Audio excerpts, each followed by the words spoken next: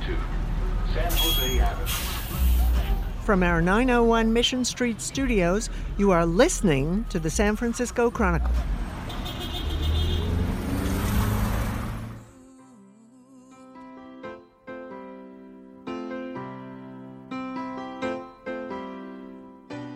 If you've had Border Song in your head for the last several weeks, like I have, then you might be excited about the new musical biopic about Elton John in theaters. Rocketman stars Taron Egerton, who played Elton John and also sings the songs in the film. Egerton visited the Chronicle Archives studio on the day of the film's release after an electric San Francisco premiere at the Castro Theater. I often ask actors what memorabilia they take from their movie sets, and I rarely get a straight answer, but Egerton was very open. Here he is talking about one special prop that he's probably going to keep forever. The big thing that I took, and it is quite a big thing, one of the big moments in the film is at the Troubadour Club in LA, and the performance area at the Troubadour sits just below a kind of 7-8 foot neon blue sign that says the word Troubadour. And I remember when we were filming there, Richard Madden one day turned to me and said, "You should keep that, put it in your flat," because I'd just bought a new flat and it was very bare. Uh-huh. And so it's now in a plastic case mounted in my kitchen, and it's quite a cool feature. That looked like a very big sign. It's huge. Yeah. It's absolutely huge, but it's quite a long wall in my kitchen, so it fits really nicely. The Big Event is generally our podcast for Bay Area stories with famous people from outside the Bay Area moving over to our Datebook podcasts. But I thought this episode would bookend nicely with last year's The Big Event interview with Bohemian Rhapsody star Rami Malek. Egerton was delightful. The Chronicle printed one of the few negative reviews of Rocketman, which he was polite enough not to bring up. And we had a good time going through our Elton John archived photos and concert reviews. If acting as Elton John and singing like Elton John isn't enough for you, he drew an excellent cartoon of Elton John's face on the wall of our Chronicle studio. We've already posted that on social media. We're your concierge for culture in the Bay Area. I'm Peter Hartlaub, and this is The Big Event.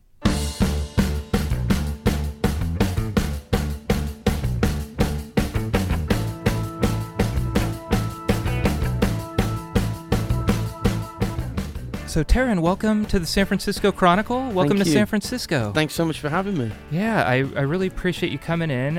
You were at the Castro last night? I was, yeah. Okay, so I have to think that you're doing a lot of these screenings. You're going from city to city, but yeah. Castro, it's a beautiful place. Are you going to remember this one? I mean, it was pretty electric last night. I arrived backstage approximately halfway through the screening.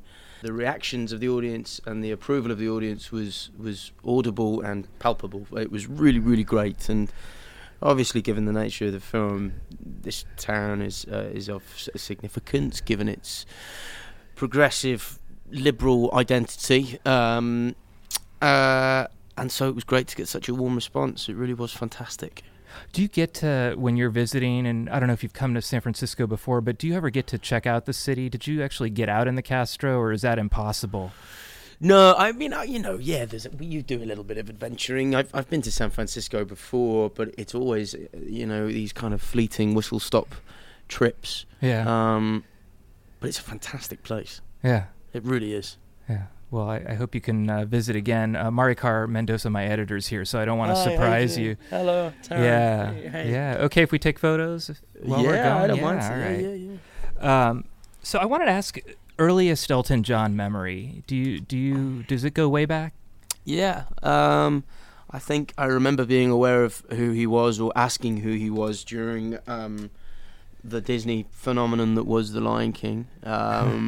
That, like a lot of people of my age, I'm 30 this year, so I was exactly the right age for The Lion King, and I remember being very enchanted by it and enchanted by the music, in fact.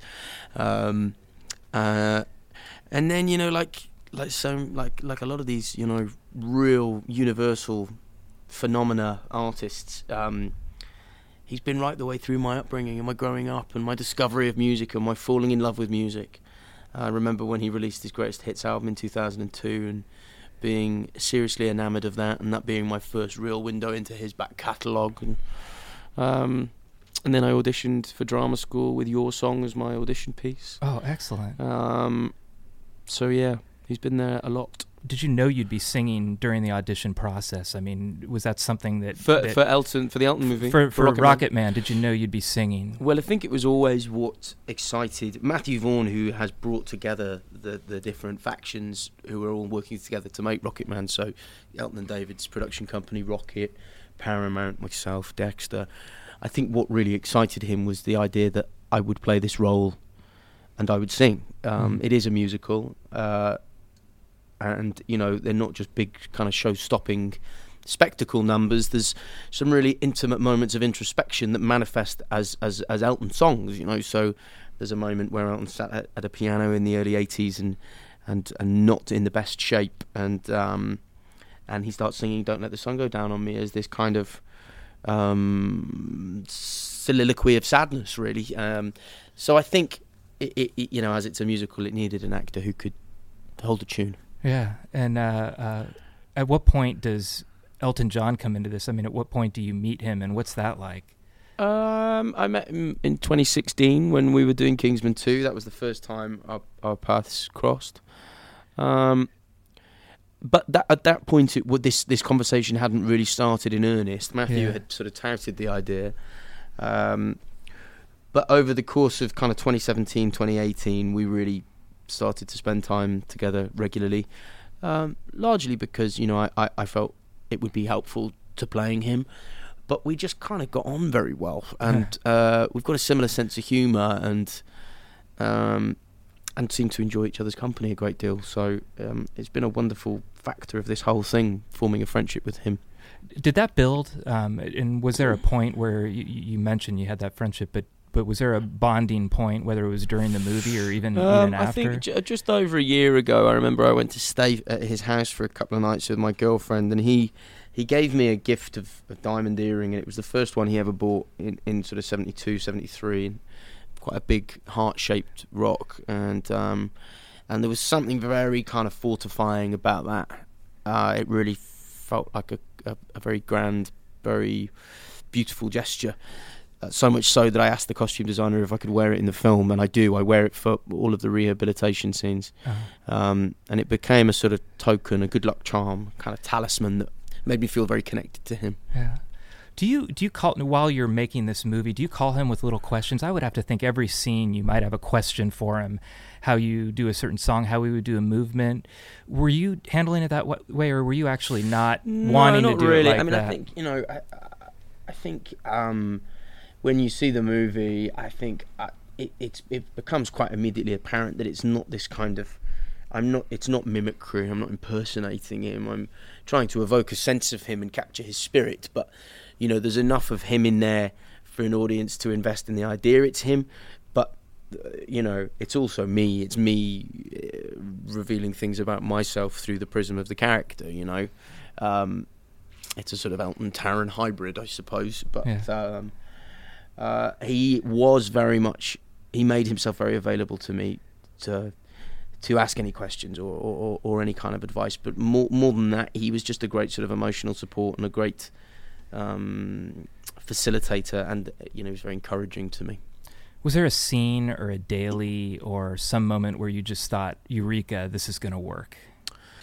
No, perhaps. I mean, I think, when you're making the film, that I think there's a danger of, if you become if you're stood at the monitors being self-congratulatory, then you might start resting on your laurels, and it's quite important to be fiery and sparky and engaged. But yeah, of course, there's moments where you think, oh, wow, that's cool. I mean, I think when we shot Saturday Night's All Right for Fighting, and also when we shot Rocket Man, the sequence Rocket Man and the Dodger Stadium bit, I remember the Dodger Stadium bit going to sort of have a look at the monitors to make sure I wasn't doing anything hideous, and thinking, oh, wow, that's quite cinematic. There's something about that, and so yeah, maybe that moment, I sort of thought, oh, this is quite cool. And I was going to ask you about that later, but I do want to ask about a couple of specific scenes, and one of them is that Dodger Stadium scene.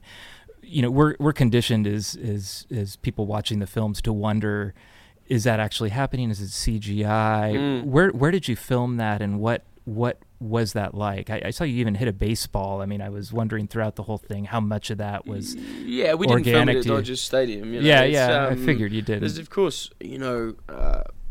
a bit of cinema magic that goes into creating a sequence like that. But from an acting perspective, you know, if you don't have the hordes of Elton fans there at your disposal, you perform to what you have available. So you perform to the crew and the handful of extras you have, you know. But yeah, of course, there's a bit of CGI wizardry that goes to help us along the way. Yeah, and the baseball. You're not a. Did you? I shouldn't assume that you're not from the United States. That you're not a baseball player. No, it's a correct assumption. I'm not a baseball player, but I suppose, given half a chance, I can whack something pretty hard if I want to. Yeah, because you hit it quite well. Well, thank you very much. I think that must have been my inner Elton. Inner Elton, very good. Where was the first screening? Seeing it with a crowd for the first time? The first time I saw it with a crowd was at Cannes. Oh, really? Yeah, it was a very high stakes screening. I'd seen it in Dexter's office, the final cut, but not completely finished, mixed with all the effects on. So Cannes was a sort of overwhelming experience on many levels because it was the first time I'd seen the finished thing. It was the first time Elton had seen it. I was sat with him and Bernie and David Furnish and Dexter. And of course I'd been led to believe that there are versions of those screenings at Cannes where the audience can be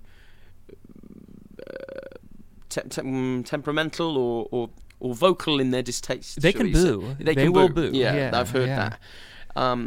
And so, you know, you put yourself out there, and that's kind of scary and intimidating. And to receive the warmth that we did and the response that we did was indescribably validating. Did you position yourself near Elton and Bernie? Were they nearby? All of that was decided for us. But yeah, I was sat next to Bernie, and Bernie was sat next to Elton. Yeah. How hard was it to you? I should ask you. Were you looking at their reaction, and what was it? Absolutely. Yeah, you know, in many respects, they're the two most important opinions, Elton and Bernie. It's their story we're telling. So, but I can happily report that they adore the film, which is really wonderful. Yeah. Now you've seen it at Cannes. You've seen it at the Castro.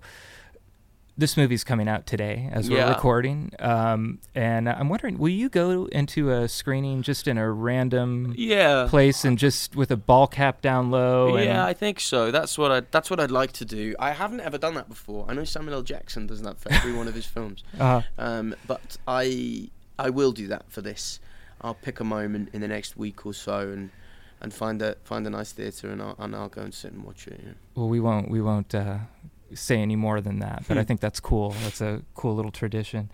I have to ask about a couple things. These are a little bit random, but I always ask people, did you keep anything from the movie? Yeah. And nobody ever tells me because they I think they don't want to get in trouble because they all do. Oh, I'll tell you. Unless it's like Rob Lowe who will tell me about something he kept from 30 years ago. Right, sure. But I saw you were campaigning. I'd love to hear about that and how that turned out. So I was in love with one of the particular items of clothing in the film, and it's a denim jacket covered in these patches, which sort of are anything from fluffy dice to cherries to treble clefs and you know all the kind of very 60s flower power thing going on, and I wanted that jacket very much. It disappeared for a while. I think it might be being recreated for some purpose somewhere or duplicated, but I recently got it and I wore it to the New York premiere because I thought it would be fun. So I got that. The big thing that I took, and it is quite a big thing, one of the big moments in the film is at the Troubadour Club in LA, and the performance area at the Troubadour sits just below a kind of 7-8 foot neon blue sign that says the word Troubadour. And I remember when we were filming there, Richard Madden one day turned to me and said, "You should keep that, put it in your flat," because I'd just bought a new flat and it was very bare. And so it's now in a plastic case mounted in my kitchen, and it's quite a cool feature. That looked like a very big sign. It's huge. Yeah. It's absolutely huge, but it's quite a long wall in my kitchen, so it fits really nicely. And then the last thing I took, I didn't take for myself. I took the glasses that I wear in the Your Song scene, the writing of Your Song, and I had Elton's reading prescription put in them, and I gave them to him for his 72nd birthday earlier this year, as a kind of to try and return the favour of the beautiful gift he gave me a year ago, really. Yeah. He's given me several things, but that was a particularly special thing, that diamond earring, and I wanted to try and, he gave me something from his real life to put in the film, and so I wanted to take something out of the film for him to use in his real life, and I've actually seen him wearing them on 2 occasions nice. since I gave him them. He wears them whilst he's doing his crossword. Oh, very nice. Yeah. I wanted to ask you about just filming and the songs. I remember I was walking to the screening and I'm just humming Rocket Man consistently in my head while I'm walking there. I'm wondering, was there Elton John that was your mantra or was just constantly going through your head through this? I think, Dexter and I had things we would think in terms of whilst filming. I think it's, when a story seems sprawling and complex, I think it can be quite helpful from an acting perspective to bring it down to a reduced, simple thing. So, what is this? What is the story we're telling? Sure, it's this story of this global icon who lived this incredible life and all of these crazy things happened. But, we always talked about it in terms of someone trying to find home and not being able to go home. For him, when he comes to America, it means everything because there's no home for him to go back to, really. Yeah, Sheila, his mother, is still there, and the house is still there, but it's not a place of kind of solace or comfort. It's not home in the traditional sense. So my kind of Elton John mantra was there's no going home, and I always quite liked it because it sort of echoes a bit of Dorothy, which is also a little bit appropriate and thematic for our film. Oh, very nice. Were there songs that you wanted in there that didn't get in there? And yeah, I won't ask the opposite question, but no, there were no songs cut from the film, which was an extraordinary thing and something we're very proud of. I suggested to Dexter at one point that we try and include "Someone Save My Life Tonight," partly because it's my favourite, and partly because I think, given the story that we're telling, it seems to be quite encapsulating of the overall journey that Elton goes on. Mm-hmm. But they've got hits coming out of their ears, and we couldn't include everything. Sure. Now I know the films they're very, very different, the Bohemian Rhapsody and Rocket Man, but I'm wondering if, the history of musicals, certainly in America, they don't always do really well. Just seeing Bohemian Rhapsody doing what it did, critically, it did very well, and people loved it. Did that give you a little bit of a boost, just seeing that people might be happy to see a musical movie, even though I know the movies aren't especially similar? No, I mean, I think it's heartening and also intimidating, I suppose, speaking candidly, because you hope that it's a reflection of an appetite for rock biopics, rock story stories told about great musical artists. But equally, that movie was such a global triumph that it can feel intimidating following in its wake, really. Mm-hmm. But only time will tell. I mean, obviously, that movie was geared towards a wider audience than our movie is, I would say. I think, personally, I hope that it has every single bit of Bohemian Rhapsody's appeal, but it's not geared towards children, for example. Sure. And I think Bohemian Rhapsody had the benefit of that. So ultimately, we may pay the price for that somewhere down the line, but it is exactly the movie we all wanted to make, and I think there's a great sense of comfort in knowing we haven't compromised at any point. The movie has its integrity very much intact, and I'm not for a second saying that Bohemian Rhapsody doesn't. I'm just saying that we really lean into Elton's difficulties, whereas Bohemian Rhapsody was more about the band, I think, and they didn't go to that part of the story, really. So that may reflect in the box office slightly, but I'm very at peace with that. Yeah, I just have a couple more. Elton John, I mean, you were a fan going in. You liked his music, but what about now? Do you appreciate his music on a different level? And he's not performing as much as he used to. I know he's pretty much wanting to shut it down. Are you going out and actually seeing him perform? Is that something that Yeah, I've seen him 3 times in the past year. I saw him in Vegas towards the end of his $1 Million Piano. I saw him at Madison Square Garden in November. And earlier this year I saw him in Fresno, of all places. But I think he's got this epic tour which he's embarked on. He's done a healthy chunk of it, but there's still a good couple of years of it left. Mm-hmm. I think, that's been his life. He's lived on the road, really. I think he feels like quite a nomad, and he obviously has these 2 beautiful kids and this great husband, and I think he just feels like it's time to sort of slightly hang up his electric boots, Yeah. And who can blame him? Yeah. His stamina is extraordinary. And last question, what about you and music? I mean, would you ever want to pursue that as a hobby, as a profession, No as doubt. maybe when you're retired, start a band? I mean, I think the next thing for me is I need to learn to play piano to a level of proficiency that I could actually have a go at writing something. My father's a songwriter, and I come from a fairly musical family, so it's not that I don't want to. It's that I think if I were going to do it, I would need to have the necessary toolkit to be able to write, and I don't at the moment. And I'm not really interested in doing a covers album. This process was hugely exciting because the songs are part of the storytelling and we've reimagined them, so it was creatively very stimulating. But I think if I wanted to try and embark on anything musical again, that's not connected to a film, I would probably need to make sure I could play an instrument first. We got some time to work on that. Yeah. And thank you for coming into the Chronicle. And I enjoyed the movie the first time, but I'm gonna R rating be damned. I'm gonna take my 14-year-old son. Great, good over for you. over the weekend. Good for and, you. There's nothing in there really. I think that 14-year-olds will be fine. Yeah, it'll be fine. So thanks again, and Thank you. best of luck to you. Thanks so much. Thanks, Peter. Darling, it's 2 a.m. and it's time for closing.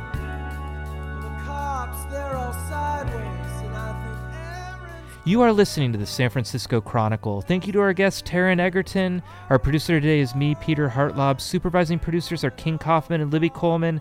Executive producer is Tim O'Rourke, and our editor-in-chief is Audrey Cooper. Our music is The Tide Will Rise by the Sunset Shipwrecks off their album Community. Read our columns and subscribe to the Chronicle at www.sfchronicle.com. Chronicle podcasts are on Apple Podcasts and other streaming services.